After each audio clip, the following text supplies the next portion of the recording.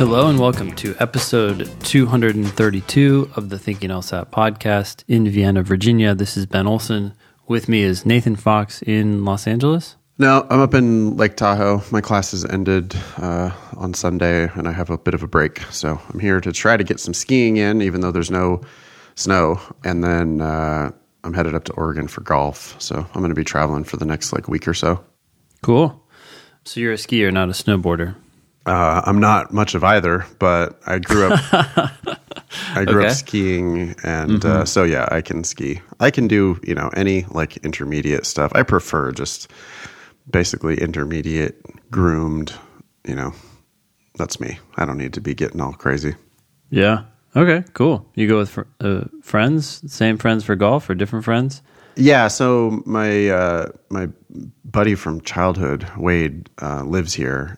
And that's right. Yeah. Okay. Mm-hmm. So he's a skier and a snowboarder, and he's also gone on this golf thing with me. But yeah, so I'm up here, and I'm going to meet up with another friend from Napa who's going to be here, and then we're all going to travel 9 hours to Oregon together. You're going to play drive golf to Oregon? Well, it's either that or there's no good way to get to this place in coastal Oregon where we go.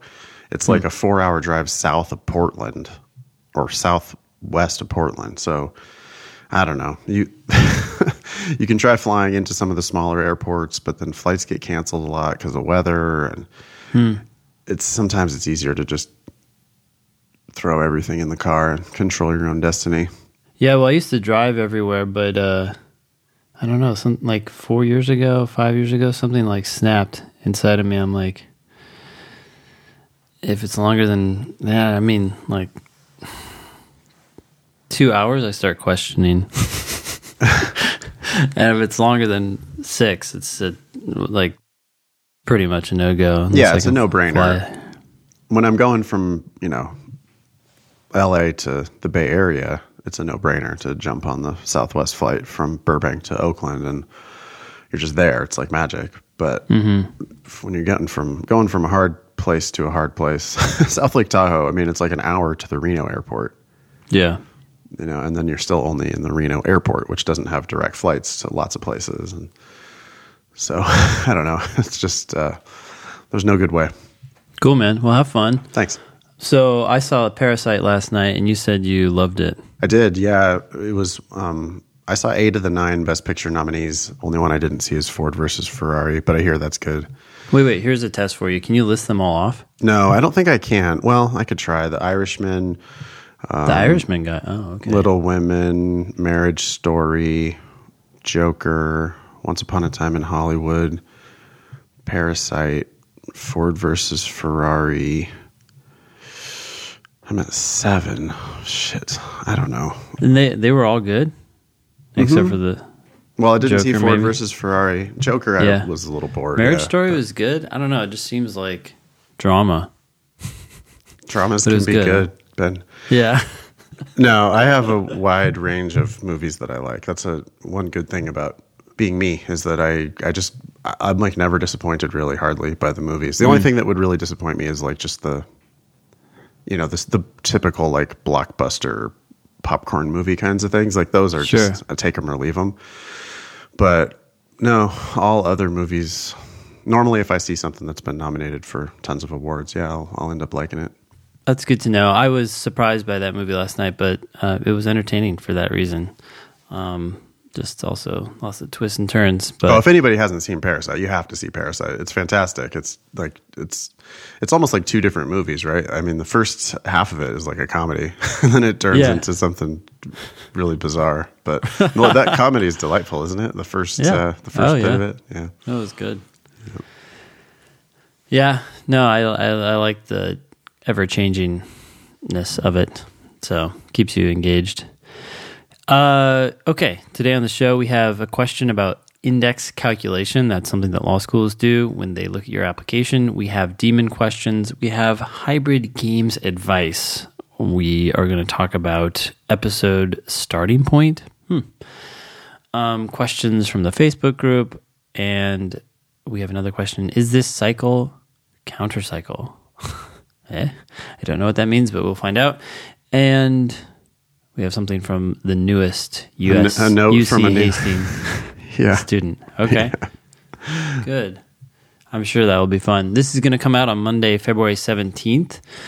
The February LSAT is just around the corner. Good luck to you, those of you who are taking it. The March 30th LSAT is the March LSAT, and the registration deadline for that has passed. So you're now looking at the April and June LSATs. The April registration deadline is March 10th.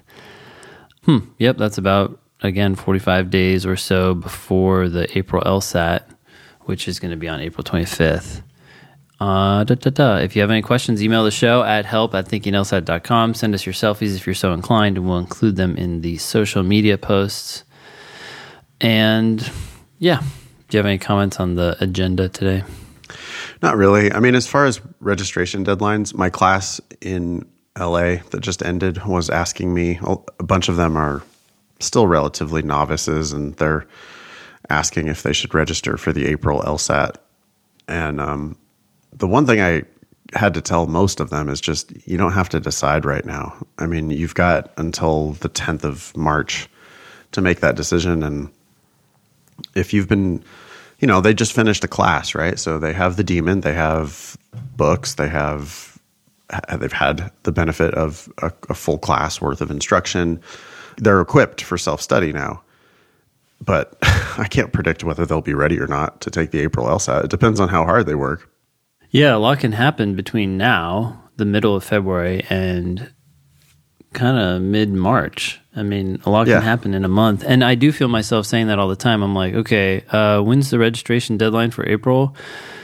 And, a lot of times they don't know, and we look it up. It's like, oh, okay, it's March 10th. Like, you don't need to make a decision until that day or a couple days before. By then, you'll know a lot more. You'll know so much more about how you're doing, how you feel about the test. But people kind of want, certainty now, right? Yeah, but I hate to break it to you. It's just, there's going to be lots of aspects of LSAT prep and the whole law school application process where you don't get to have certainty. You just don't. People right now who are waiting on applications, you don't get to have certainty. You don't get to decide. Some of the schools are going to admit you. Some of the schools are going to admit you with a good offer. Some of the schools are going to waitlist you. And school doesn't start until September 1st. So as much as it's a pain in the ass to be waiting, and as much as you would like to have certainty, it's all just part of the negotiation, and it's going to take a while.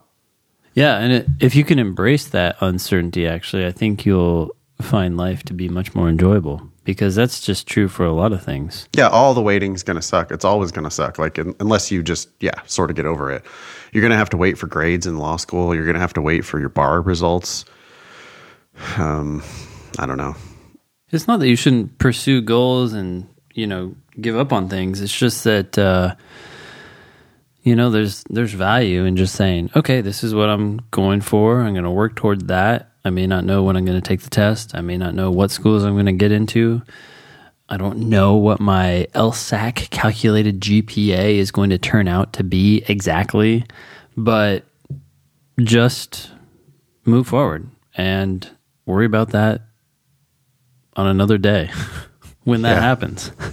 Yeah. There's enough to do today. So just put your head down. And, people stress about that too. They're like, oh, I wasn't able to drill yesterday. I still hadn't finished reviewing the test from Saturday. And I was like, did you learn something? Did you, while you were reviewing the test from Saturday, did you have any insights? Do you understand the test better now? Yeah, I took away a few things, but I wasn't able to drill. It's like, that's okay. I don't care. I don't care about that at all. All I care about is, are you learning something about the test every day, and ideally from either practice problems you've done or you're doing that day? You're moving forward. Yeah. I get emails or phone calls. I got a phone call not too long ago with someone saying hey, Nathan, I know we have class this weekend, but I just haven't really had time to do much work between last class and now. And so I'm wondering if it's even worth it for me to come to class. And Yeah. I'm just like, well, I hope it's worth it to come to class. I mean, we're going to do a lot of work. We're going to talk a lot about the LSAT. We're going to cover a lot of LSAT questions. You're going to have the opportunity to ask anything you want for 2 straight days. It's not about how much you have or haven't done. It's, it's more about like, what are you doing right now? Yep. And you've had this weekend blocked up on your calendar for LSAT prep, right? I mean, you planned on the class, right? So I don't know. People are like wanting me to tell them, oh yeah, no, you're probably right. Yeah, you should probably skip it. You're not ready. But, I mean, it's just, I don't know. It's a little bit about just kind of being present, right? Like it's like in the moment, like, okay, what are we doing right now? Today, Yep. like, Yeah. we'll deal with tomorrow, but what are we doing today to just make, move it one step forward? Yeah. But tons of it's waiting. I was talking to Matt Dumont about he's got all his offers now, right? Or like he's still getting offers, but he has lots of offers, and he's just, you can tell he's got a good like perspective on the whole thing, because he's planning on just waiting as long as it takes before he makes any decisions. Which he should, right? I mean, he should hold out for the best offer he can possibly get. Yeah. We'll talk about this more when we get to this question about the counter cycle thing. But yeah, I don't know. People are going to have to be patient. There's so much that can happen in the next month. You don't know. You don't know whether you'll be ready or not. I mean, if you're ready now, then yeah, go ahead and register. But if you've got if you're 10 points away or 15 points away or more, maybe you'll make it, maybe you won't. But just, keep shooting hard keep the April 25th date of the test on your calendar, and also keep the March 10th deadline on your calendar. Yep. Work hard every day between now and then and see where you're at. There you go. And then make a decision. And this is a perfect opportunity for everyone, because you should be applying in the next cycle. So if you're not ready for April, then shoot for June. If you're not ready for June, fine. I mean, ideally, you've been doing work and should be ready by then. But if you're not, that's not a big deal. Take it in July. Even take it in August. Like, you're still one of those people who could apply early after taking it 2 or 3 times and getting your best score. Yeah, and people are like, but isn't the August test too late? And it's like, okay, now you're way letting the perfect be the enemy of the good. Yeah. Right. Let's talk about what we do today to get ready for the LSAT whenever it comes. Might be tomorrow, might be the next, it might be April, might be June, but like, let's just keep grinding every day toward that registration deadline, and then make a decision. It's fine. I don't know. You might only have to take it once. Let's say you get ready and you take it on April 25th and you kill it. Wow, you're done. But then that might not be the case either. And you might end up taking it a second or third or fourth time. And I don't know. We just got to take it kind of one day at a time. Yeah. Cool. So this first question is about the index calculation. Oh, wait, no, this is what you brought up because your students in LA. Don't forget to tell people that they can email the show, help@thinkinglsat.com. We really do love hearing your questions. Our producer, Annalisa, will receive those emails and make a agenda for the next show. So if there's anything that you think we're missing, any questions or just something funny that came up, that's help@thinkinglsat.com. Sorry, Ben. Thanks. Oh, no worries. I did mention that, by the way. You did? I Yeah. was spacing out. Sorry. That's all right. So your students in LA wanted to hear about how law schools do their index calculations. We talked about that a couple years ago, but I'm sure a lot of people have not gotten back to that episode or episodes. What do you want to say about this? Well, is there I mean, maybe we should have done some show prep, unlike our normal zero preparation for the show. But how do people find those? A couple of years ago, we had a spreadsheet of all of the index calculations. Remember that? Mm-hmm. Mm-hmm. Do you think we can dig those up? I'm trying. Well, I'll talk a little bit briefly about just how the index thing works. Okay. Law schools love to tell you that you're not just the numbers to them. You're more than just the numbers. Ben, when you're an applicant to law school. They look at the applications holistically, blah, blah, blah, right? Oh, yeah. That's good to hear, actually. They never be judged as a person rather than as a number. Exactly. Yeah. They're judging you as a person, not, it's not just the numbers. Well, the truth is LSAT and GPA that's too many numbers for them. They can't handle 2 numbers per person. So they actually turn every applicant into just 1 number. And they do this via something called the index calculation or index formula. These are public, and I think we can dig them up. Tell you what. I just found them. Oh, you found them. Okay. So where did you find them? So if you go to thinkinglsat.com, our lovely website, we have a search box in the top right corner. I searched for index. It popped up 2 episodes, episode 87 and 99. 87 was the first time that we talked about it, and that's where we have a spreadsheet from one of our listeners showing how he went through and calculated the index number for the schools that he was applying to. I imagine people can unpack more there. Okay, we'll link to those in the show notes. Anybody who wants to help us, email because they change the formulas from year to year. They do have to publish them. Weirdly, I don't know what. I guess this is an ABA requirement that they have to publish their formula. But basically the way it works is they take your LSAT times some number, and they add it to your GPA times some number. Yeah, and then they usually add another number.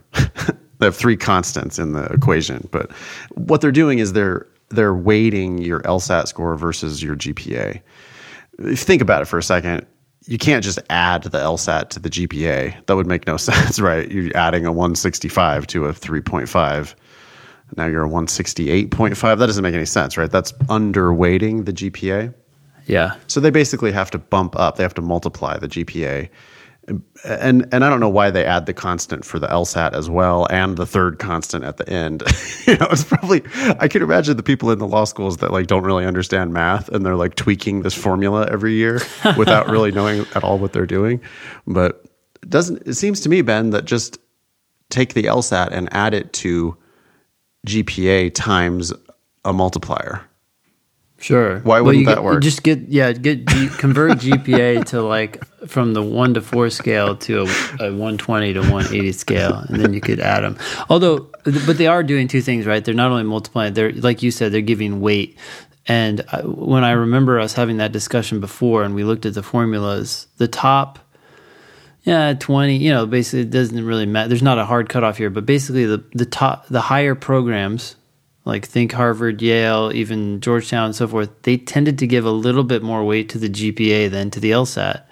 Whereas schools below that, it was the reverse. And they gave more weight to the LSAT than the GPA. And Berkeley, I just remember Berkeley because it gave the most weight to GPA than any other school, even though it's not the highest school, obviously. Yeah. And then you get a school like UCLA, which is just outside the top 14, but they definitely prefer LSAT. They weight LSAT a lot more than they weight GPA.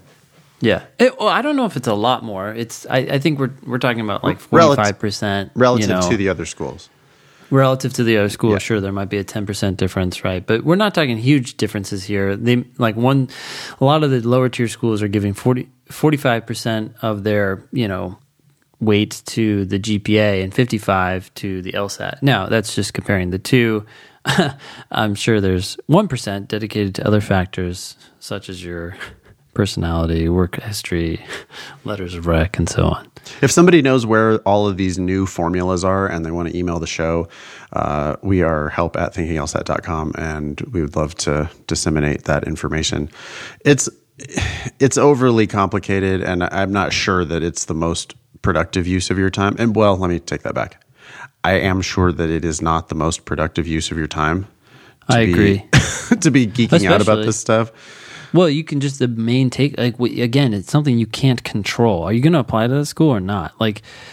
You can't control their index number. So just for your, I don't know, so you can sleep better at night. Keep in mind, top schools tend to value GPA a little bit more, and lower schools tend to value LSAT a little bit more. What are you going to do about it? I don't know. Well, the only thing you can really control is get a better LSAT score, right? Yeah, which was always true, right? So Yeah. it's like, I don't know. Yeah. So you can look it up if you really want to geek out about how well they do all these index calculations. You can. That's fine. But it's really just kind of statstraining instead of, like studying for the LSAT, like learning one more. We haven't used that word in a long time. Figure out one more question and improve your LSAT score, because no matter what school you're applying to, they would prefer that you have one more LSAT point. Yeah, even for the top programs that are weighing GPA more, they're still weighing your LSAT score 45% of their consideration. And that's the one thing you have control over. And over the next month, you could bump it from a 165 to maybe a 170, depending on your work ethic and everything else, and your smarts. And by smarts, I mean how you go about working. But GPA, is that going to change? Even if you're still in school, how much is it going to change? Not that much.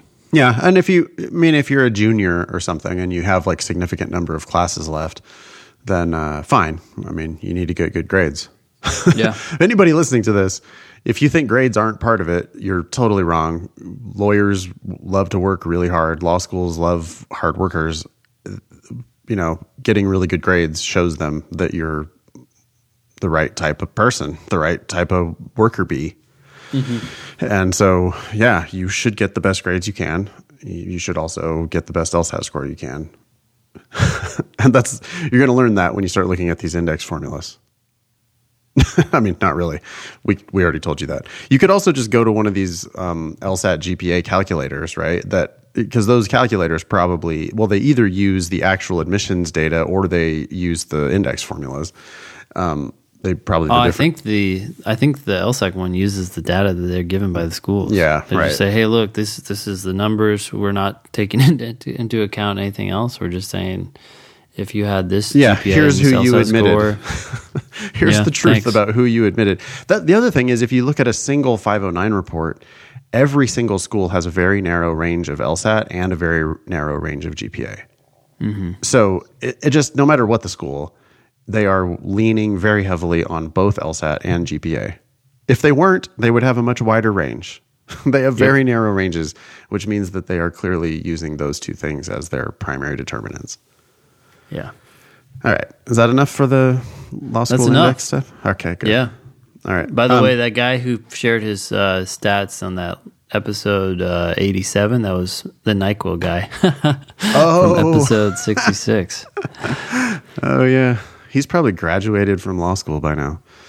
Man, time flies. Time flies. Don't drink NyQuil. Don't. Okay. Yeah. That's all you need to know. All right. Avoid it. Demon questions. This one says, "Hey, Ben and Nathan. Julian here with a demon update and 2 questions. First, I love the demon." That's lsatdemon.com for those of you who don't know. "I've been studying since October, taken about 42 practice tests, and I've seen a huge improvement in my score, diagnostic 155 to highest score of 172 and current average of 167.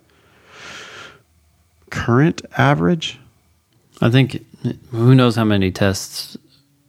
That must be like person the has last taken. 5 or the last 10 or something. Okay. Something like that, yeah. Looking at the last Moving few. average of the last, averaging around. Okay, got it. I'm hoping to consistently hit 170 before my March LSAT. All right, good job, Julian. Boy, what I love about Julian is that he put in a lot of work, 42 practice tests. Mm-hmm. I got an email over the weekend from someone saying, "Hey, I've been studying since early January and I've improved my score 7 points, but I don't know what I'm doing wrong.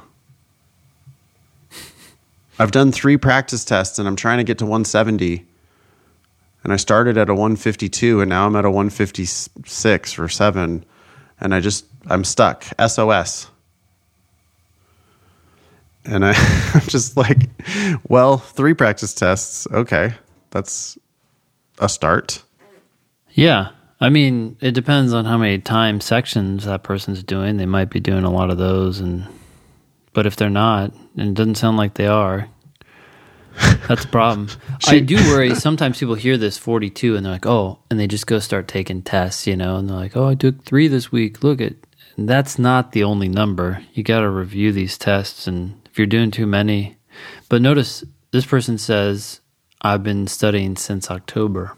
So that's a good amount of time.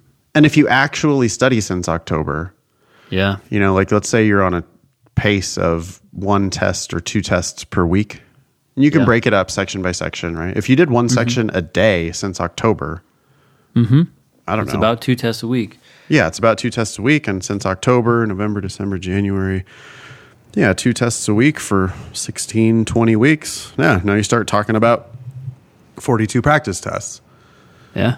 And I don't know. I'm just amazed that people, I guess there's relativity. And I also think people just don't understand how hardworking their opponents are. Sure. Why have I only improved? And it's funny too, because she had probably improved her LSAT score by like 15 or 20 percentile. Yeah. 7 points is decent. Yeah. 7 points moves you past like a whole swath of applicants into a whole new realm of law schools and scholarship possibilities.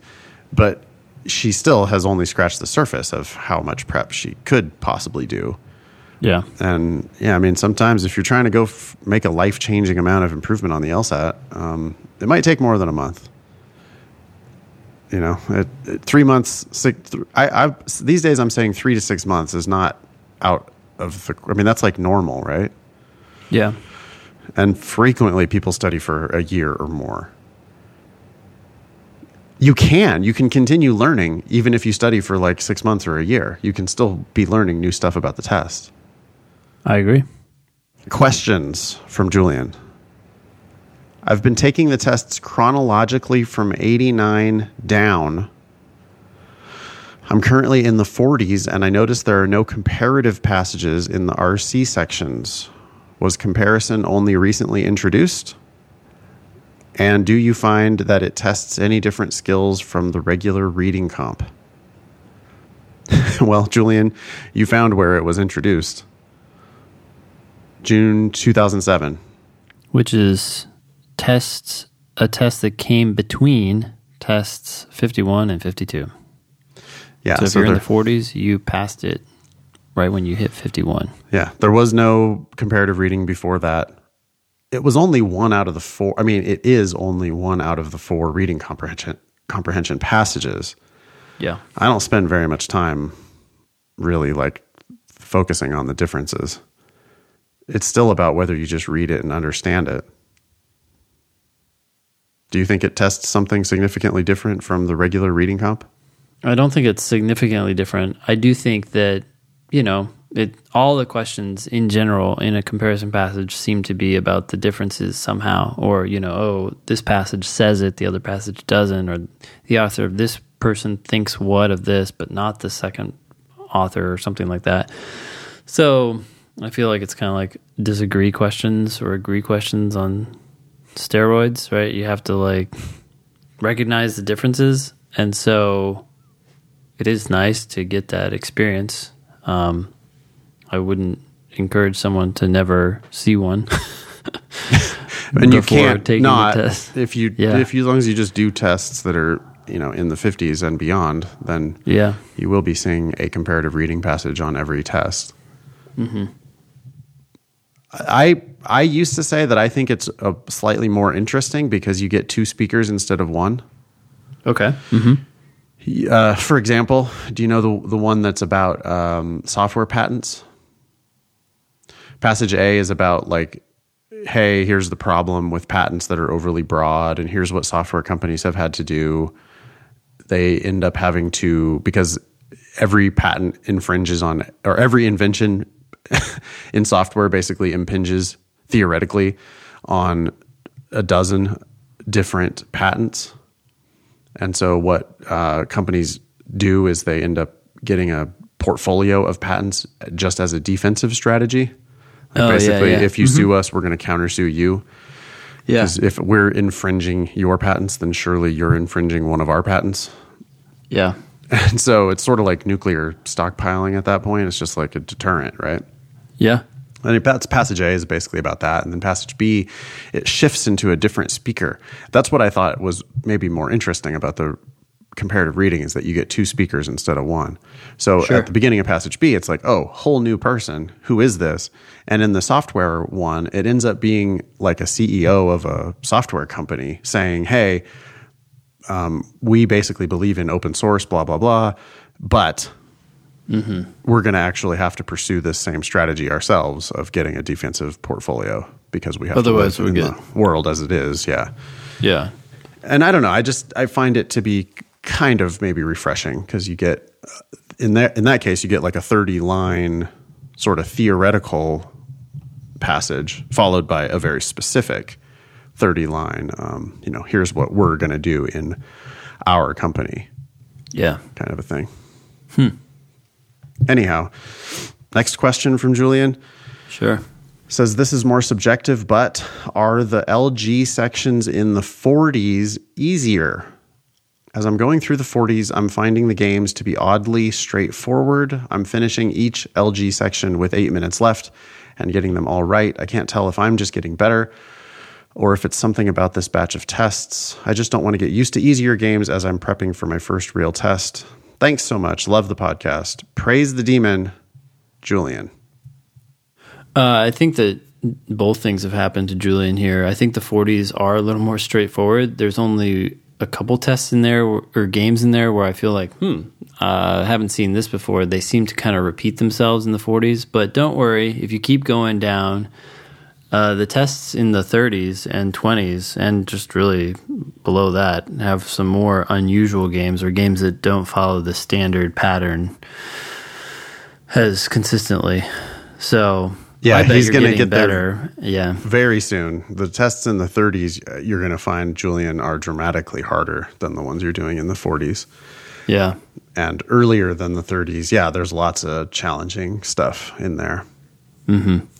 I would say, though, that the tests in the 80s are much more like the 40s than they are like the 20s or 30s.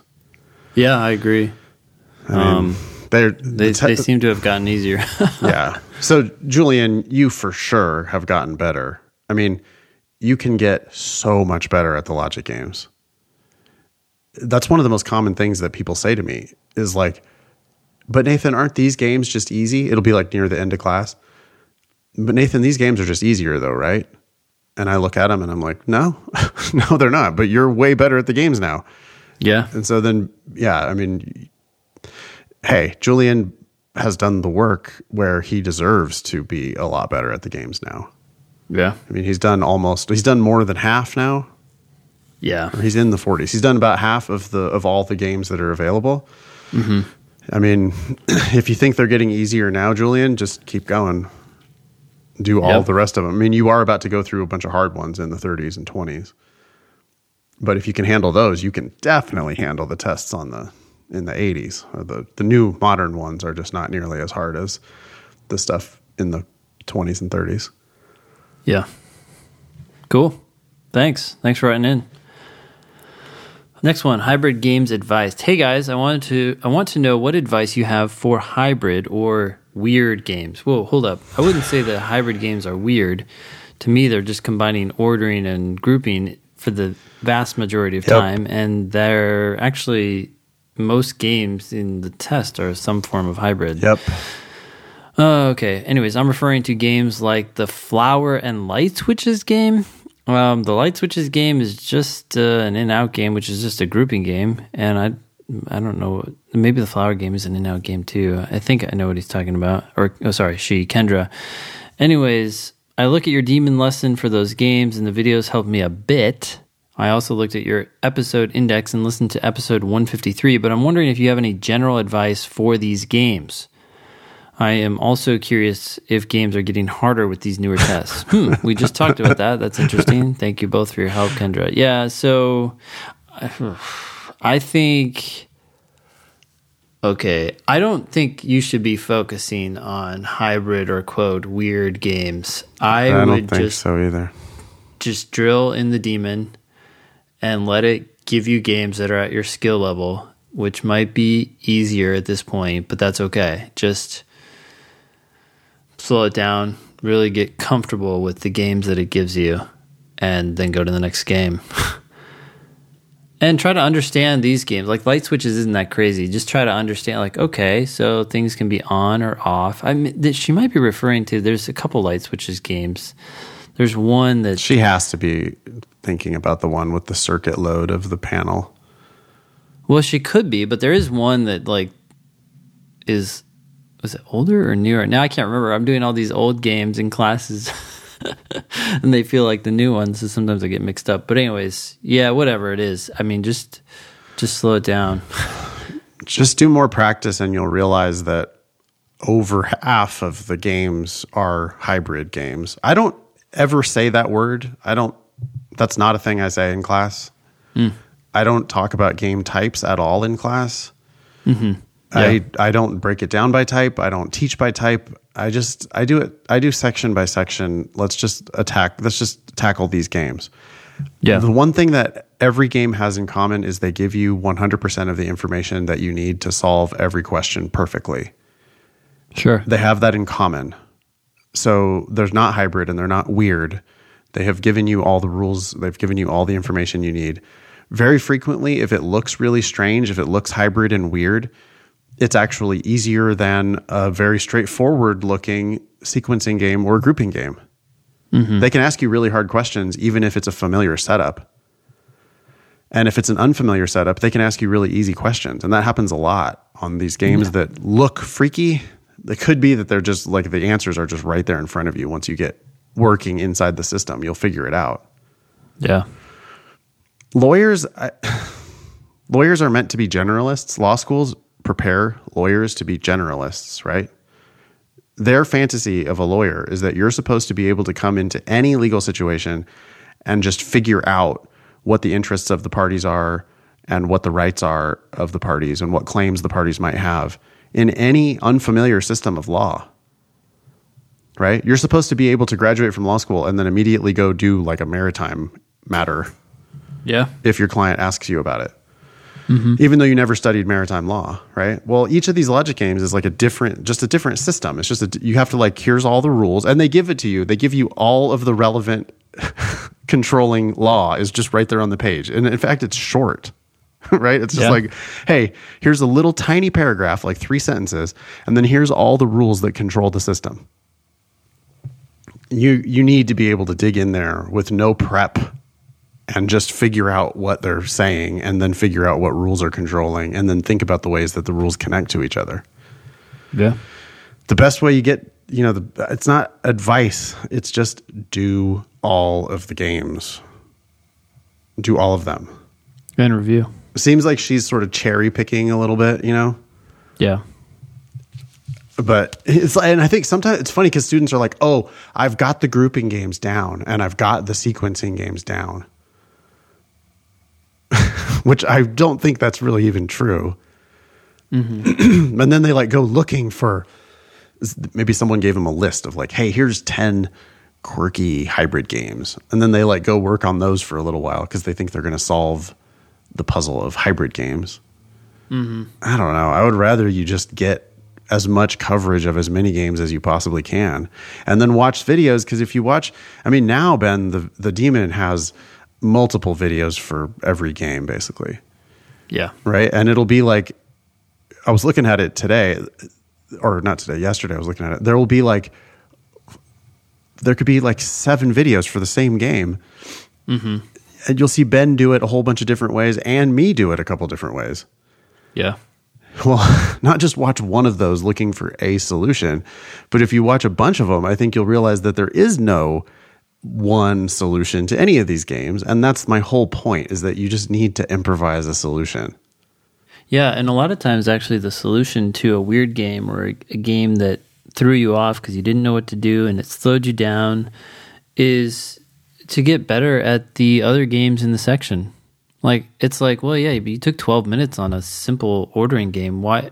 Like, if you had done that in 5 minutes or 6 minutes, then you could have had that extra time to chill out and think about this game that took you too long. That's a good point.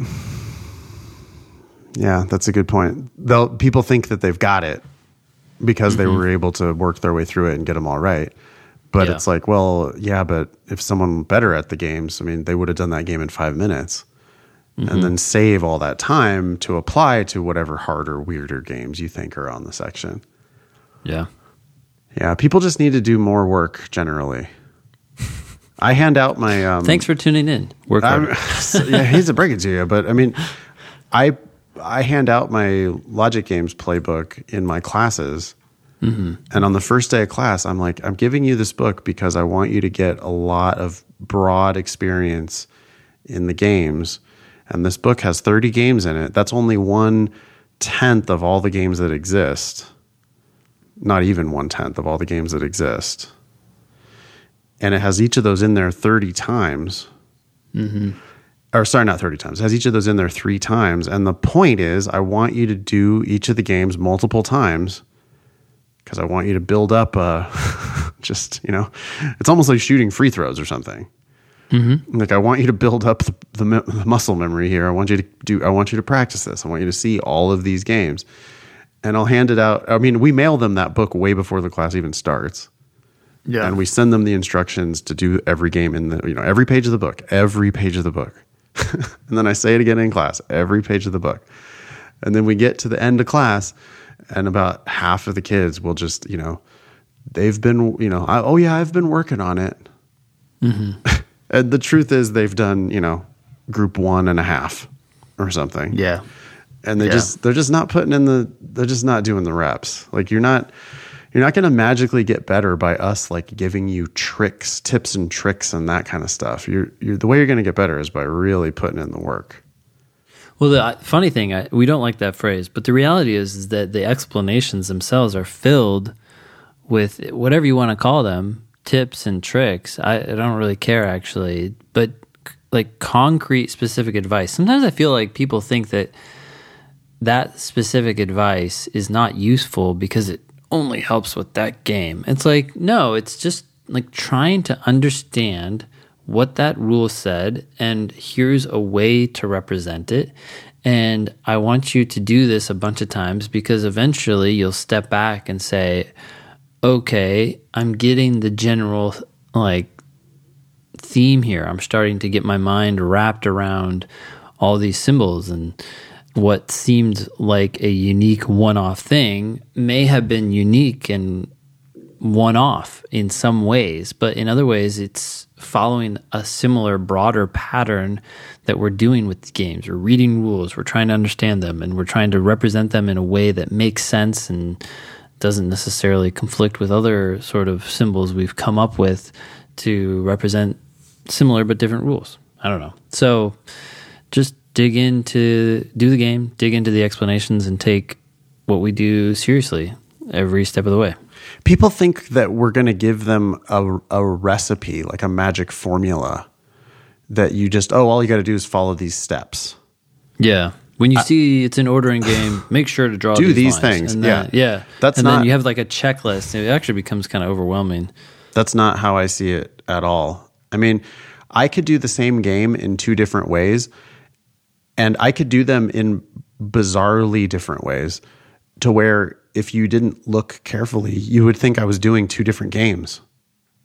Like if I do a game, like with the birds in the forest game or the friends in the photograph game, if I do that with just conditional logic, with just if-then statements and linking together and the contrapositive and all that shit, that's one approach to the game, totally works.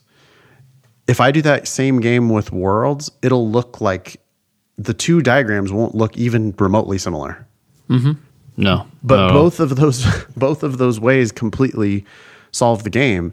And so my point our point, I think, isn't that you need to do exactly what we say. Our point is you need to fucking do something. Just do something. And I think that comes from just a lot of practice. I look over people's shoulders in classes sometimes, and I mean, I can tell who does well and who doesn't do well solely based on the volume of stuff they've written on their page. If they've written a lot of stuff, if they've tried a solution, they almost always do well. If they're looking at the blank page, they almost always do poorly. So it's like, what I want you to do is improvise a solution. Just read the rules, look at the connections between the rules, think about the system, use common sense. If you were working in this office and you were supposed to determine, which switches were on and which switches are off, what would you do? Surely you wouldn't just sit there blankly. I mean, I hope. Sadly, I think some people do. Right? Like a lot of people, their boss gives them an assignment and they turn around and say, how do I do this? And it's like, well, I can walk you through it. That's one tier of job. Or you can figure it out. That's a higher tier of job. And pay tends to be associated with what tier you're in. Are you solving problems or are you waiting for someone to tell you how to solve problems? Well, if you think you're going to be a lawyer without being the type of person who figures things out, I just don't think that that's a thing. You need to be a problem solver. You need to be able to come in, see a complicated system, and find a solution. That's like how you win cases, right? You're trying to make a claim for your client. You're trying to get your client like immigration status or whatever. You're going to have to come in, look at a very complicated system, and figure out a way that they can get their case through.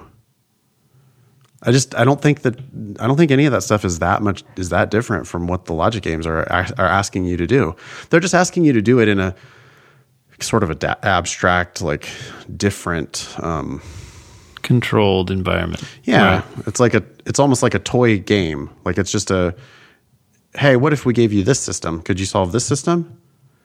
Could you figure out what the possible outcomes are in this system? And I think there are analogy. I mean, I think that the logic games were on the LSAT for a reason. It's not like they're just like, oh, let's pick this abstract intelligence test to give you. Yeah.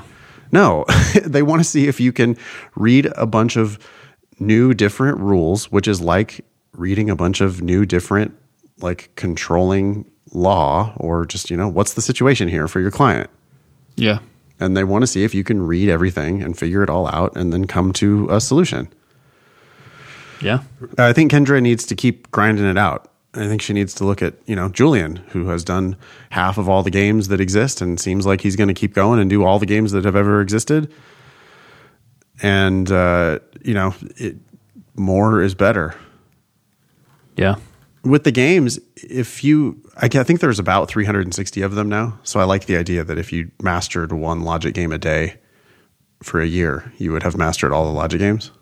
I don't know. I mean, I'm not saying you have to do that, but I'm saying your competitors are.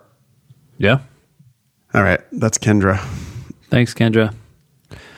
I think you're the next one, Josh. Episode starting point. I'm taking the LSAT in February, but I'm really trying to find ways to keep my mind on the test while I work/workout/drive, etc.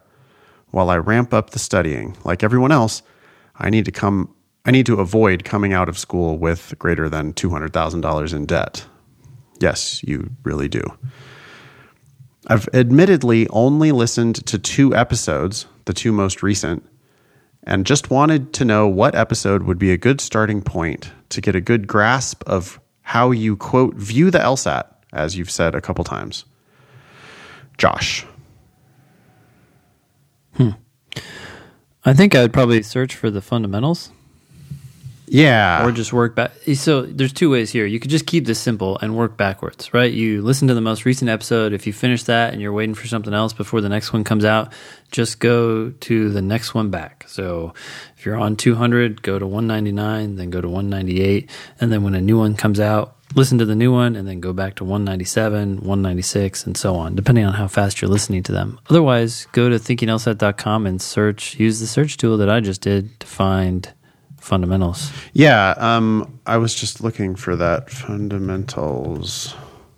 There are at least 16 episodes. Looks like 176. Yeah, that's what I'm seeing too.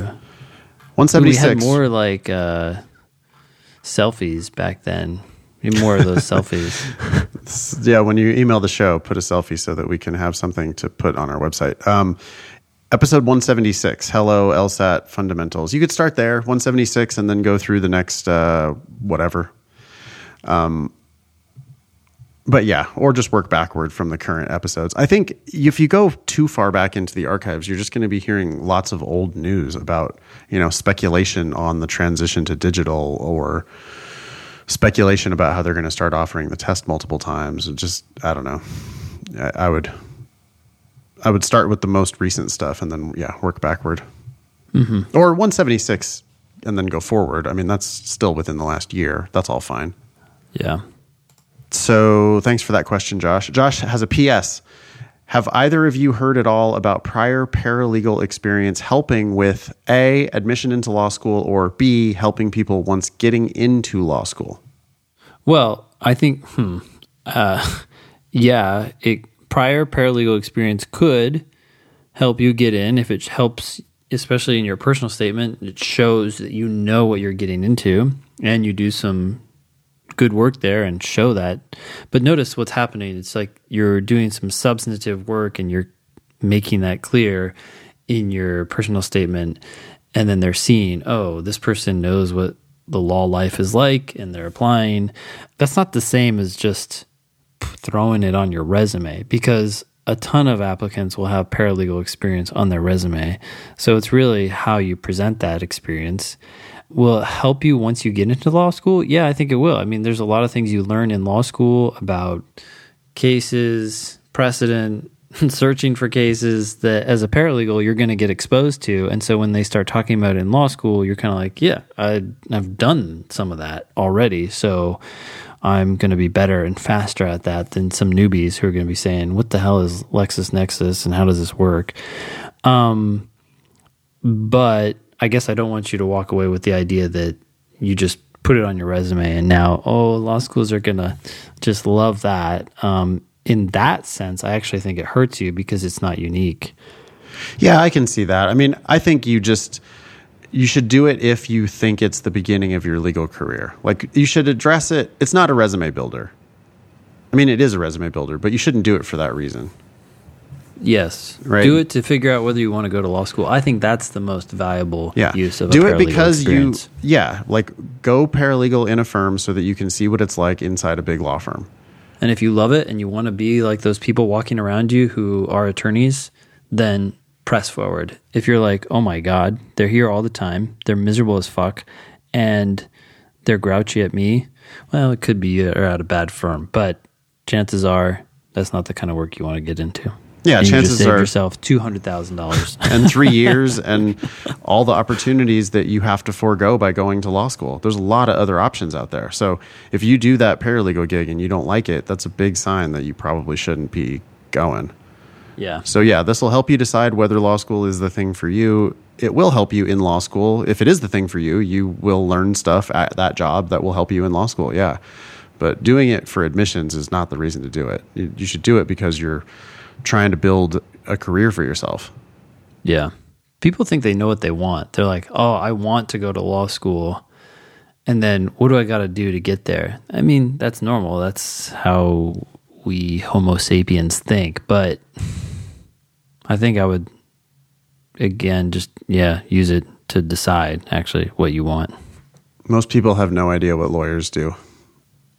Yeah. Half of the people in my classes are completely naive. Half the people in my classes are paralegals and they know exactly what they're getting themselves into. But half the people in my classes are just, what they know about lawyers, they know from TV and books and stuff.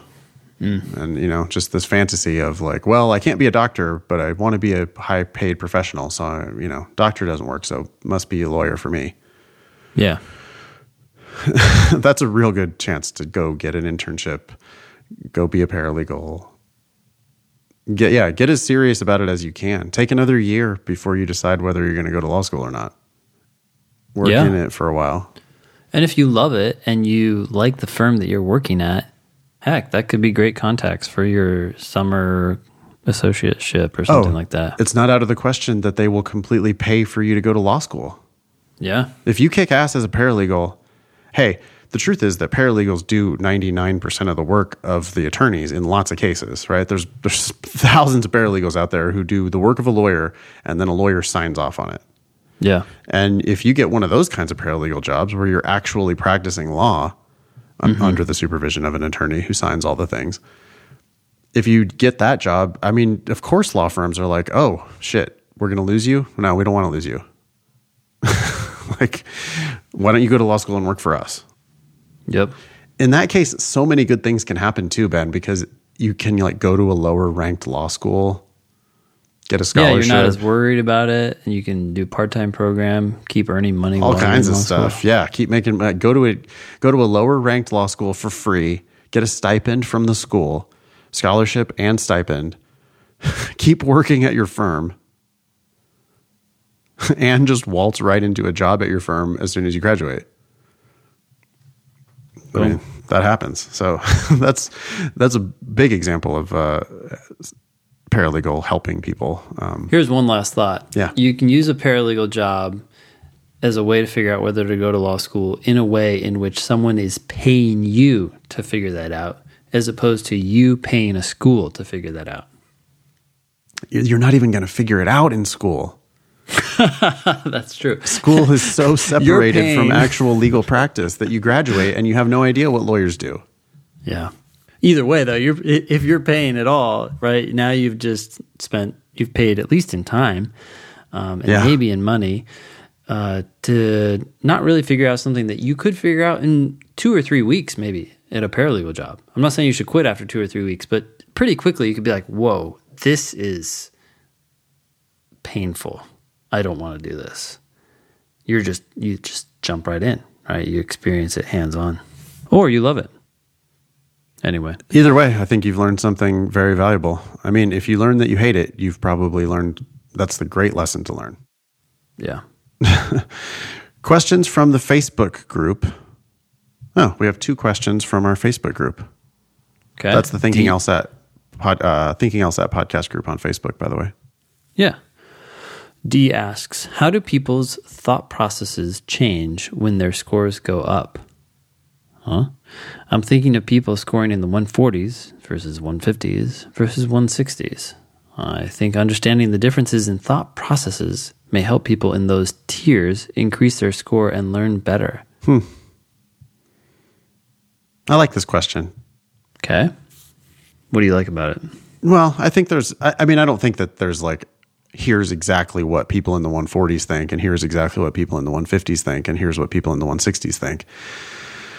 If it were that simple, it could just tell you.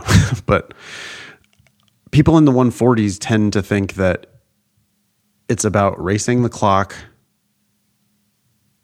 and it's about skimming the surface, and like, well, all 3 of these could be the answer, but this one probably is better than those ones.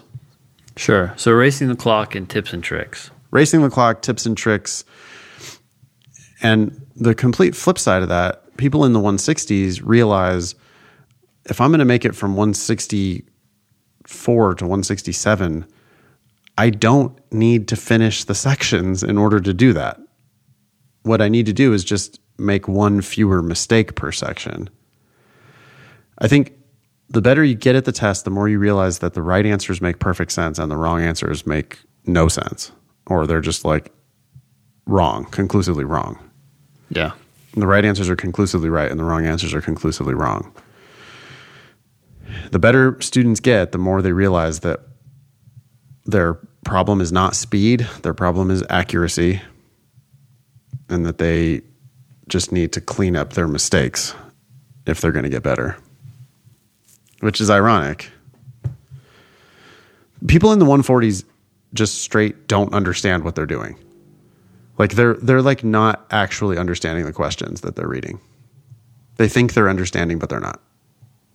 Mm-hmm. People in the 160s are starting to know what it feels like to actually understand the questions.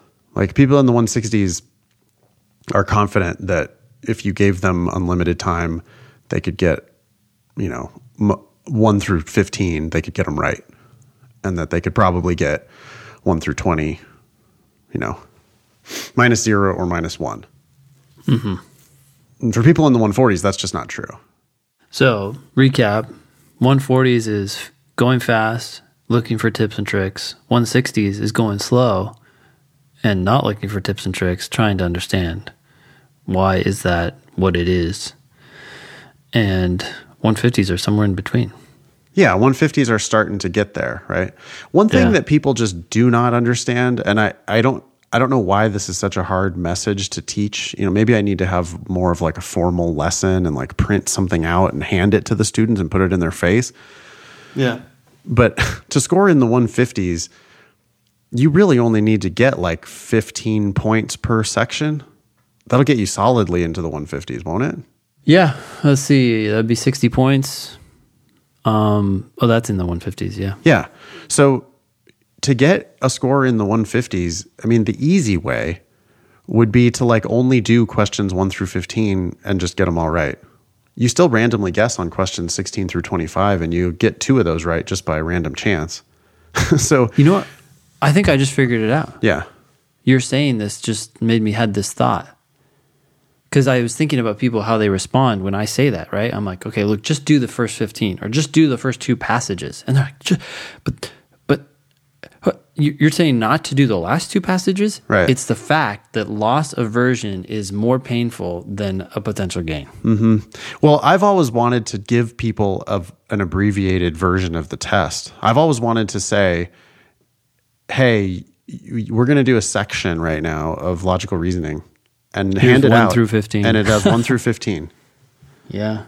And just see, because I'm confident that the people who are just stuck in the 140s, I think I could get them into the 150s if I only gave them 15 questions per section. Yeah. Like 2 logic games, 2 reading comprehension passages, 15 LR. Here you go. And spend the whole 35 minutes. I beg people to do this. Like I literally beg them. I can't, because I realized that I cannot possibly stress it enough, because no matter how much I stress it, the message still won't get through. So I'm like actually begging people to focus on accuracy, randomly guess on the ones at the end of each section. Your score will be higher today and your score will be higher moving forward, because you'll be better equipped to learn if you just slow the fuck down and focus on accuracy and just get them right. And people still just don't do it. Yeah. It's a built-in, right, evolutionary tendency. They're looking at what they're losing, not what they're potentially gaining. Well, they're looking at both, but one feels much more painful than the other. I'll tell you what's painful. Attempting question number 24 on the logical reasoning when you're someone who scores in the 140s. That's painful. Or the 150s. Yeah, you really shouldn't be doing that. Well, the hardest ones live at the end of the section. I play a little game with myself now, Ben. When ask button requests come in for the demon, I don't look at the test. I don't look at the section. I don't look at the number. I just start reading the argument. And see how hard you think it is. Yep. I read the argument and then mostly it's just reading the argument, but then I'm all, okay, I'll look at the question, look at the answers, and based on my assessment of the difficulty, I predict what number it was in the section. And I'm pretty good at it now. I am here to tell you, I really think like 24s and 25s on average are harder than 21 and 22. There's just more of the super nasty ones. They do put the super nasty ones at the end of the section. And yeah, you can show me number 25 where it's the easiest one on the section. Sure. But I can show you lots of 25s that are the hardest one on the section. Yeah. And they get harder as you get deeper into the sections. And people can score in the 170s without even finishing the sections. Remember when we had that girl that wrote into the show that had scored 174 without finishing any sections? She had guessed on 1 or 2 at the end of every section and still scored in the 170s. Yeah. You tell that story to people, but they don't listen. It's like, wait a minute. Look at what this person's doing. They're doing fewer questions, but they're scoring dramatically higher than you are. They're doing less work than you are, but they're figuring them out and getting them right and then getting a high score. Like, why don't you do that? People don't like that advice. They don't. Oh, you know what? I just thought I had another thought too. So you have the loss aversion, right? Like, well, what if I don't get to those questions? I'm going to miss out on them. And then you have the situation where people are doing these questions and occasionally getting them right. Not necessarily because they understand, but because, hey, you have a 20% chance, right? And maybe a 50-50 chance if you are smart enough to eliminate some of the horrible answers. And so then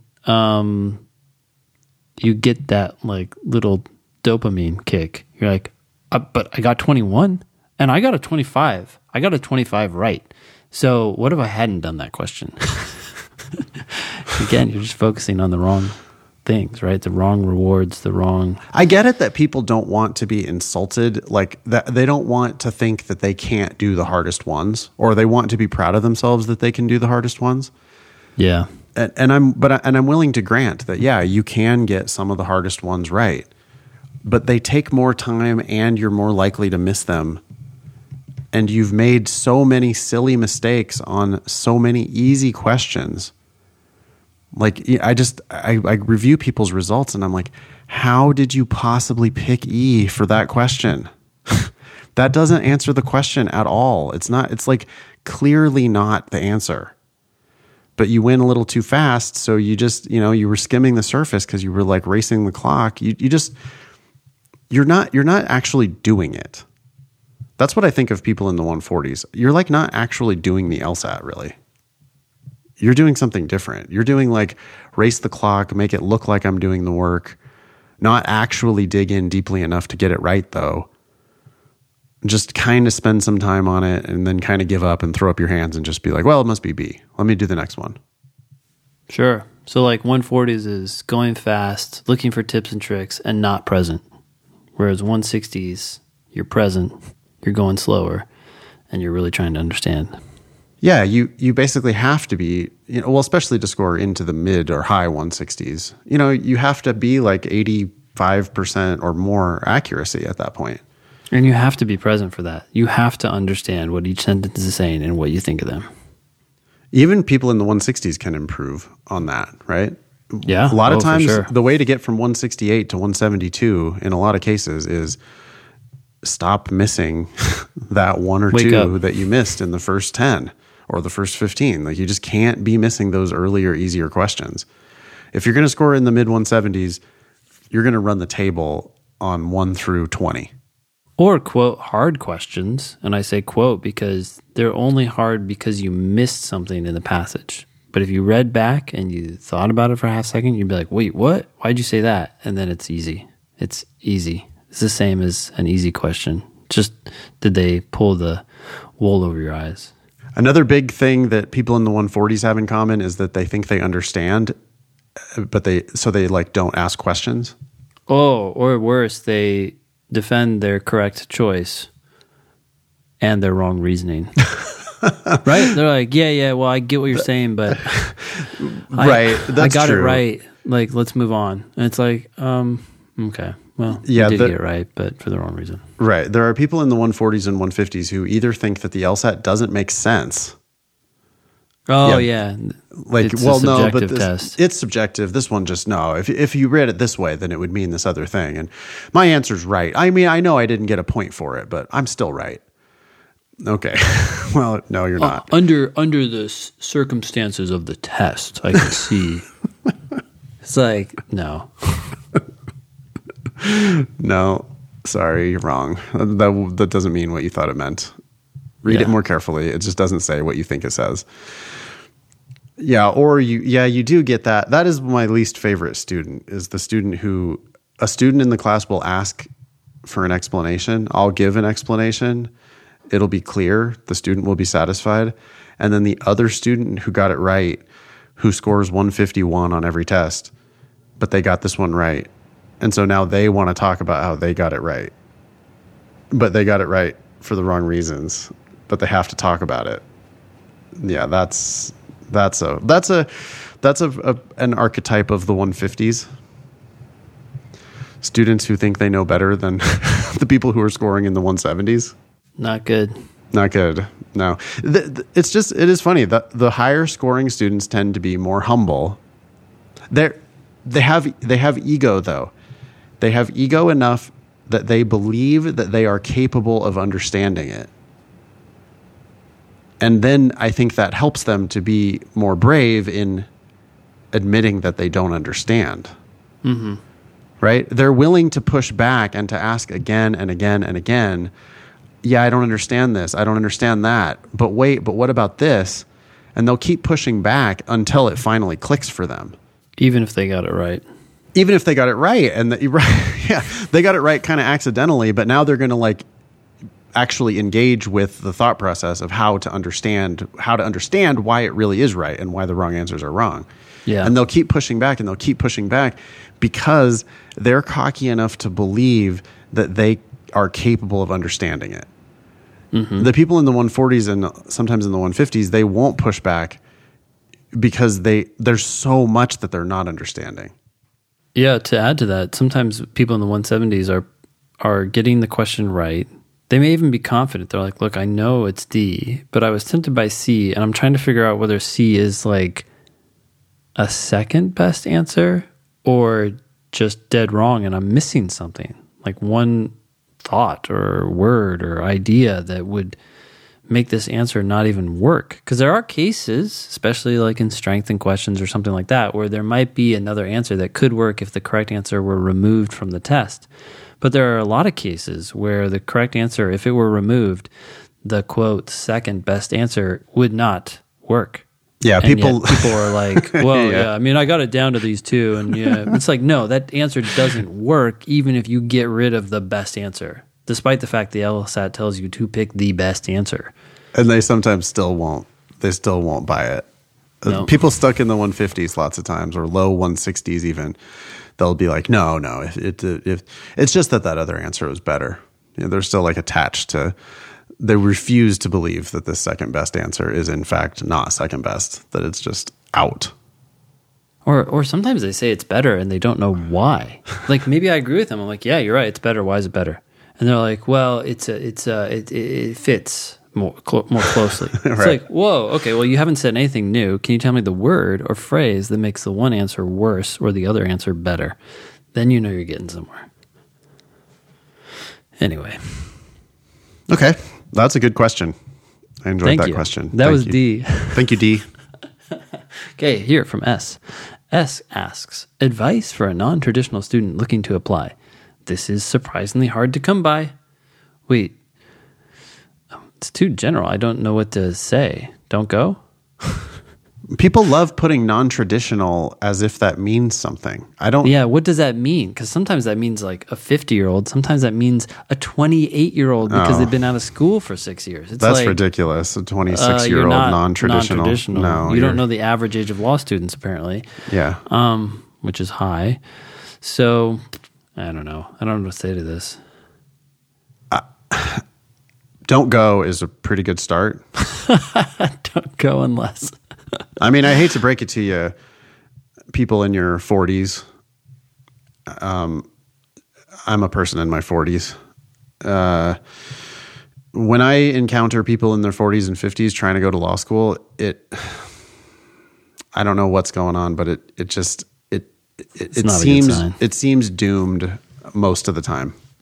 Now, you could be an exception. You're going to fall into one of two categories, right? You're going to be the exception, and you're going to say, look, this is the career I've had. I'm just actually doing a little pivot here, and I know I need a JD for this, and then I'm going to continue down this path. It's like, oh, you know what you're doing. I have no idea where you're going with this, but you do, and you see how A leads to C.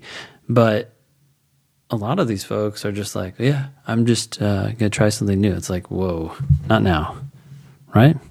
Sorry, I didn't mean to cut you off there. Yeah, no, I have complicated feelings about it because I really appreciate people who are striving and, want to make the best of their life. And if this has been nagging at them for a decade and now they finally think the time is right in their life to go to law school, blah, blah, blah. It is true that you theoretically could practice law into your 80s and 90s. And, some people do that. And it's not too late. It's not like you can't go to law school for 3 years and take the bar and get a job. And no, I mean, a decade from now, you could be 50 something and you could be practicing law, and you could totally practice law for 30 years and be very glad you did it. It's just that when I look at the individual cases, you know what I don't see, Ben? I don't see people come into my class and kill the LSAT at age 50. This is true. It's extremely rare. People think that and it's not, I don't think it's because they're older. I don't know. I'd like to think that my cognitive capacity is still hanging in there fairly strong at age 44. And I don't think like kids have some advantage over, middle-aged people on the LSAT. I definitely don't think that's true. I don't think college teaches you shit that's helpful for the LSAT anyway. I mean, just reading books and having a big vocabulary is what's good for the LSAT.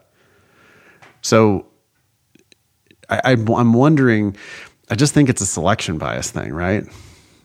I think that if you're not killing it wherever you are, you're more likely to be searching for something else. Mm-hmm. And if you're not killing it there, well, what's to make us think that you're likely to come over to a different domain and start killing it here? It's possible. I mean, maybe you went down the wrong path, and really the path for you is logical reasoning and deductive, analysis. But instead, it's probably just struggling. Yeah, and it's the thing lot. I mean, no, it's depressing, dude. It's depressing.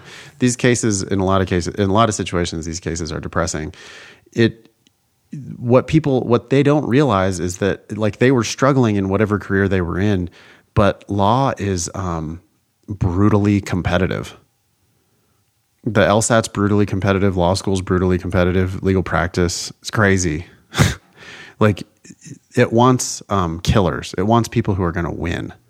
That's the people who are going to be the most successful and happiest practicing law, is people who like they're just used to winning things. That's what the best lawyers are. This reminds me of Jeff Bezos dropping out of his physics program. Did you hear about this? Mm-mm. So apparently, I just read this the other day. He was pursuing physics, I think, some high level, science thing, and he was working on a problem for a long time. And I guess he was in the top 10 or 12 students of his group, right? So it's not like he was doing poorly. In fact, most people would be like, look, you're doing well. But he said he looked at the 3 students who were at the top of his class, and he's like, I just don't have their cognitive abilities. Yeah. And if I want to contribute to this discipline, I have to be in their seats, and I'm not. And so he left. And it's like, I mean, sometimes there's value in recognizing what you're good at and what you're not good at, and go pursue what you're going to be good at. I've had a few older students do well. You're talking about computer science made me remember that I have had a few transition out of tech jobs into law where they were actual programmers and they decided they wanted to be lawyers.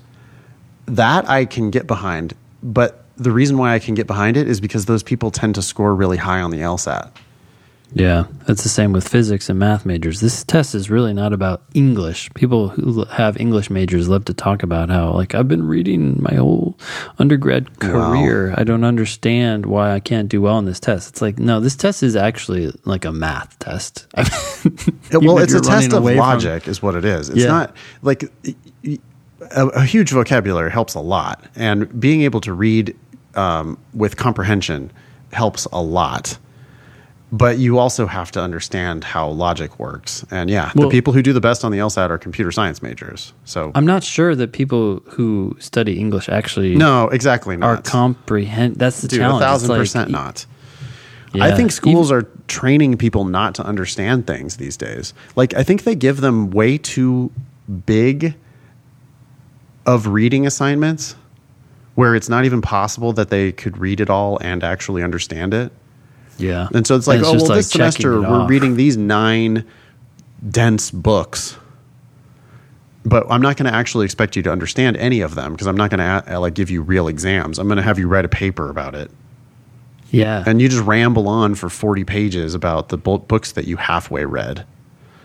That's not the LSAT. The LSAT's I'm going to give you 3 sentences, and then you're going to have to really understand what they say and how they connect. Well, that's interesting you say that, because now that takes me back to high school for some reason. And in high school, I never read any of the books that we were asked to read. I always read the Cliff Notes. You can't read. You couldn't read, right? You had I had dyslexia or whatever. Yeah. But I also hate reading. And so then I was like, okay, like now, all the books I talk about, it's not like I don't like the content. I listen to audiobooks like constantly and love what I learn. But reading itself is just kind of a pain in the ass. And so I was just thinking about it. I'm like, I graduated with a 3.5.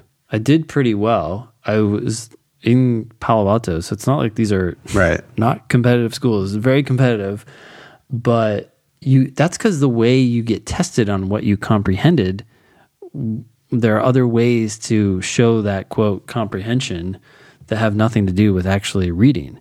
And just yesterday, I had a conversation with a teacher in Fairfax County Public Schools, which, by the way, is a model school district or county for several counties throughout the nation. I guess when we do things here, people look and say, oh, well, they're doing it that way, so we're going to start doing it that way. And she was saying, oh, this is so great. Kids these days, now when we do reading comprehension tests, they can look back at the text. Before, I guess they couldn't look back. And I was like, oh, okay, well, that's good. And she's like, sometimes they look back 2 or 3 times and reread the whole passage 2 or 3 times. And I'm like, wait, hold up. I don't think that's a good thing. Like, to me, that suggests that they didn't understand it the first time they read it. And she's like, I know, that's why we let them read it back. It's like real life. And I'm like, no. What I'm saying is, that's great. That I agree. I think they should be allowed to look back at the text, but I don't think that is the solution. You shouldn't encourage them to do that. Yeah. Yeah, I think that's an indication of a problem that happened as they started reading the text. Did you read that sentence and understand it? Or did you read it and were thinking about something else and just kept going, and then you got to the end and you go to the questions and you're like, I don't know the answers, so you go read the full passage again, and I guess apparently a third time. And if other counties are looking to our county and this is now a new thing and this is the solution to reread the passage, it's, I don't know. I mean, maybe people are excited about things, right? Things are exciting in theory, but are they actually working? And what are the consequences? Anyways, tangent, but. No, yeah, let's wrap up our advice for non-traditional students. But I mean, I like real talk. Don't walk away from a lucrative career. That's step 1. Like, your career might not be perfect, but blowing it all up and starting over with law school, being shoulder to shoulder with a bunch of 20-somethings, trying to start over in a brand new career, it's going to be really hard, and it could be really, really painful. And if you're walking away from something that like has been, able to pay the bills, I would be looking for maybe other areas tangentially related to what you're already doing. What other jobs could you get right now? If you're looking for a change of pace, what other jobs could you get right now besides lawyer? I would be looking for those first. And then the other thing I have to say I don't think non-traditional students, as far as applications or whatever, hey, you have to have kick-ass grades and kick-ass LSAT. One thing that non-traditional students tend to have in common is bad undergraduate grades. Yeah, and they hope that it's been so long that now they won't give as much weight to that. But that's not true, because the index formula doesn't care. Doesn't care. They are going to, and the ABA doesn't care. The 509 reports don't care. U.S. News and World Report doesn't care. So the law schools don't care. They'll give lip service to like, well, of course, you've been out of school for so long. Well, we'll look at your LSAT more heavily. Well, okay, fine. Get a great LSAT score then. Yeah. But it's like when I see non-traditional students who they have bad undergraduate grades. Well, we already basically say if you have bad undergraduate grades, don't go to law school. Yeah. If you're like a 2-point something, I am going to have a 50% or more chance that you shouldn't go to law school. Again, I know I had a 2.5 and I shouldn't have been in law school. I don't have the work ethic. I'm not interested. I don't want to do that stuff. Yeah. So it's not that much different. Like a 20-something with a 2.5 or a 45-year-old with a 2.5, you're in the same boat. You have bad grades. Yeah. You're going to need a great LSAT score in order to be a compelling candidate. Are you going to get a great LSAT score? I think a lot of these non-traditional students, like, they want to blame the fact that they're non-traditional, right? They think like, well, I need special advice because I'm not like all the other candidates. But it's like, yeah, okay, but you have a bad LSAT score and bad GPA. Yep. So the fact that you're non-traditional is irrelevant. You're just not a good candidate for law school based on your grades and based on your GPA, based on your LSAT. Yeah. So, like, maybe that's a good test. Just say, hey, I don't care whether you're traditional or non-traditional. Do you have do you have a high GPA or at least a decent GPA, and do you have a good LSAT score? And if then you don't. Right. One or the other. Like, you have to have excellent grades or an excellent LSAT score. Ideally both. Yeah. But if you don't have the grades, then you have to get the kick-ass LSAT score. And even if you do get the grades, well, then good. Let's get a kick-ass LSAT score, and then let's really knock their socks off. Yeah. So either way, it's like, kill the LSAT. Traditional student, kill the LSAT. Non-traditional student, kill the LSAT. But then Next. because if you can't do that, then you don't. If you can't do that, then I don't. No matter of advice for non-traditional students is going to make a difference. Yeah. And if you do have the kick-ass LSAT score, then you don't need advice for non-traditional students because you've got the numbers. Boom. I don't know. I don't mean to shit on all non-traditional students. I just know that the outcomes on average, they're not what I wish they were. Yeah. And I think maybe it's because of selection bias, because of people, when you get good undergraduate grades, it's more likely that you're going to go to law school right away, or you're going to get into some other successful career right away. Yeah. And it's harder to leave. If you were like me mm-hmm. and you were a space cadet when you were in college, then yeah, you don't go straight to grad school. You don't go straight into a really successful career. You meander around for a decade doing a bunch of different shit like I did. And then maybe you end up going back, but I don't know. Just like the real, it's uncommon, I guess, that I see a non-traditional student that I'm really excited about. The ones that I'm excited about are the ones that are going to kick ass on the LSAT. So, there's lots of times when I'll see a student who comes in, they're a little bit older, but they score 155 on their first LSAT. And then I'm like, okay, here we go. We can work with that. Yeah. Get you up to 170, and it's just not going to matter that you're non-traditional. Yeah, or even high 160s. It's fine.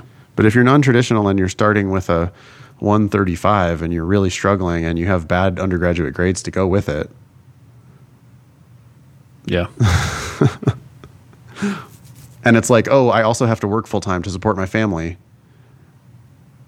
I'm just trying to get over the hump on this LSAT. And it's like, no, 135 is not just trying to get over the hump. That's like trying to get started, like trying to get the ball rolling. You're going to have to push the ball a long way up the hill before you get over the hump. Yeah. I don't know.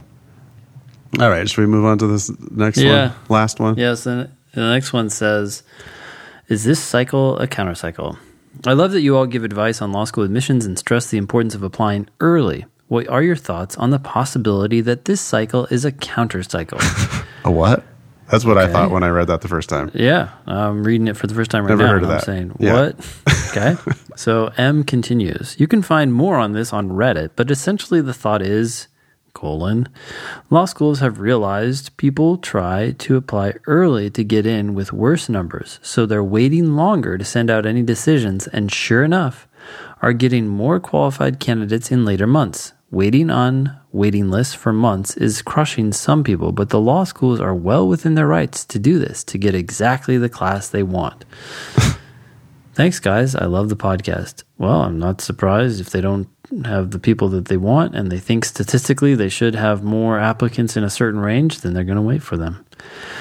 Applying early is good if you have the numbers. I don't think we're ever saying apply early to compensate for poor numbers. We're saying get good numbers and apply early. And then you're beating those people who are applying late. Yeah, the best applicants still do apply at the beginning of the cycle. I'm sorry, but the people who are more prepared tend to apply earlier in the beginning of the cycle.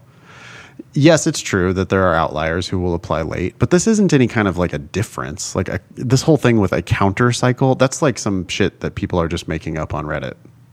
Sure, like this has been happening all along. The schools, if they don't get the people they want, they wait. That's why you have a waiting list. People who got waitlisted, and now they're like making up excuses for why they got waitlisted. I was waitlisted, but that's because this is a counter cycle. Counter cycle. I'm clearly a great applicant. It's just that law schools are behaving differently this cycle than they have in any other previous cycle. No, every cycle is the same. I mean, sure, there's like subtle, small differences, but the people who applied early, when they're really good candidates, I mean, they have lots of offers already. The best schools do tend to wait, right? Like Harvard is not giving out a lot of decisions in October. Because they can. Yeah, because they can wait. They know that they're going to get all the best applicants anyway, so they can do whatever they want.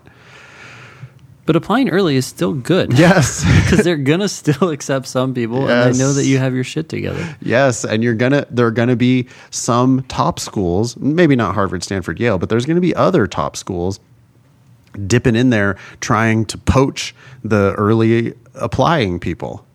Yeah. Right? Like, hey, if we give this person an offer right now, they might accept it before they even hear back from Harvard.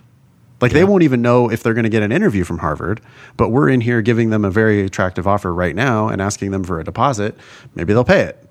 And once they've paid it, maybe they'll be more inclined, regardless of whether it's rational, to come to our school. This whole thing of people getting crushed while they're on the wait lists. You're laughing. I mean, I'm sorry. Now that you mention it, well, isn't it annoying? It's annoying. Let's be honest. It's annoying. We have to deal with it every single fucking cycle. These people, they apply early and then it's like they're personally devastated if they don't hear back within a month, or they're personally devastated when they get put on a wait list. It's just a game. It's just a negotiation. It doesn't mean anything. It means nothing about your quality as a candidate. Some schools, some years, will literally put everyone they admit on the wait list first. Didn't Georgetown do that not too long ago, 5 years ago or something like that? I don't remember, but yeah, I could see it's a yield protection strategy, right? Yeah. Are you serious about this school or not? Yes. They might blanket deny the people who aren't even close, right? These people are just like, your numbers are not even in the conversation, so goodbye. They could dismiss people because of weird stuff that they put in their personal statement or resume or letters of recommendation. One of your recommenders like totally shits on you. They could dismiss you for that. But then they could just waitlist everyone else. It doesn't cost them anything to waitlist you. And they know that you're getting nervous. But boy, the people who play the game the right way shouldn't even be getting nervous. If you sent in 20 applications in September, you'd have 10 offers right now. And then the fact that you were on the wait list at a handful of schools, who cares? Yeah. Like scoreboard. Like whenever you admit me, I'm going to ask you for scholarship money. And if you don't admit me, then who cares? I've got these 10 offers in hand already. Yeah. I don't know. People should probably stay off of the forums. I don't think that there's a lot of, at best, waste of time. This whole, like, what does this do for you? If I were to tell you, yes, this is a counter cycle. What are you going to do? Apply late? Oh, maybe I will apply after all. It's February. Oh, yeah, it's a counter cycle. Maybe I should apply this year. Maybe that actually, do you think that's what this is? It's like fishing for like permission to apply late? I don't know. That's possible. People do that. I think people like nuance and insight.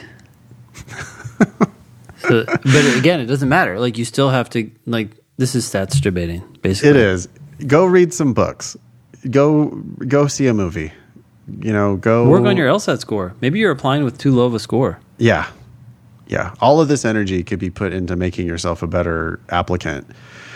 Speculating about what the schools are doing is not moving the needle. People love doing it, but it's not doing anything. We love you, though. We do love you. Thank you for writing. We appreciate all the questions. Yeah. All right, last one. Yeah, what is this? I don't know. It says newest UC Hastings student. Hi, Ben and Nathan. I've been listening to your podcast for the past year and a half, and I love it. With the help of the Demon, I made a 12-point leap on my LSAT. I applied to all the UCs and received the best scholarship offer from none other than UC Hastings. They offered me a full tuition scholarship with a $20,000 housing stipend each year. Oh my gosh. That's a decent amount of cash. One of the best offers we've ever heard. This non-conditional scholarship was offered to me because I went to an historically black college or university. In case any listeners are interested, it's called the California Scholars Program. Wow, and it's non-conditional. Mm-hmm. That's nice. Yeah, there are, every school I think has some of these kinds of scholarships out there where they really like back up the Brinks truck for certain people. So just to clarify here for our listeners who are just joining us, non-conditional means that this applicant, Lewis, right? Lois. Well, not Lois. Lois? Oh, okay. Won't lose it. Yeah. So Lois cannot get this scholarship taken away from her. That's awesome. I mean, I imagine there are some stipulations, like she has to remain in good academic standing. Yeah. She can't fail every exam. But it's hard to fail at Hastings anyway. Trust me. If anyone was going to fail, I would have failed. So if she shows up, does the work, studies for her exams, she's going to be able to get a JD from Hastings for free plus $20,000 housing stipend. Keep in mind that Lois is still spending money. She's going to have to pay for her living while she's in law school, not earning money, and she's going to have to... Books are fucking expensive if you buy the books. Yeah. It's weird. It's like... This is amazing. This is one of the best offers we've heard, but it's still a cost. So know what you're doing. Yeah. Like, are you sure you want to take this offer, Lois? You could just not go to law school. I mean, this is a good offer. As far as law school goes, this is a good offer. But yeah, are you sure you want this? Nah. Anyway, she says, I've decided to take their offer. Parentheses, we don't pay for law school around here! Exclamation point. Yeah, love that. When I get to UC Hastings, I will be sure to show the dean your podcast. Oh, great. Yeah, good. Let's not do that. Maybe that'll get him to tighten up on his emails, LOL. By the way, the new building is gorgeous. Come check it out. Boy. At least you're not paying for that building. Fuck. Yeah, thank God, Lois, you're not paying for it. The other people at your school or whoever is funding the scholarship, but which very likely is just the other students. Somebody's paying for it. All the donations. Yeah, it ain't me. I'm not giving any alumni donations. Yeah. Lovely new building. Boy, I wonder if they would let me in there. I don't know. I'd have to be Lois's guest to come for a campus visit.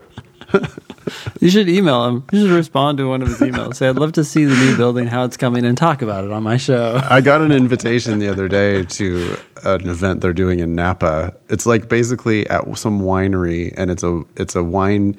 You have to buy tickets to this exclusive event. Oh. And it's with David Fagman, and it's like wine tasting and a tour of some winery or whatever. How much is it? How much are the tickets? $40. Plus, I'm sure there's some expectation that you're going to be like buying bottles of wine. Normally, that's how wine tasting goes. Yeah.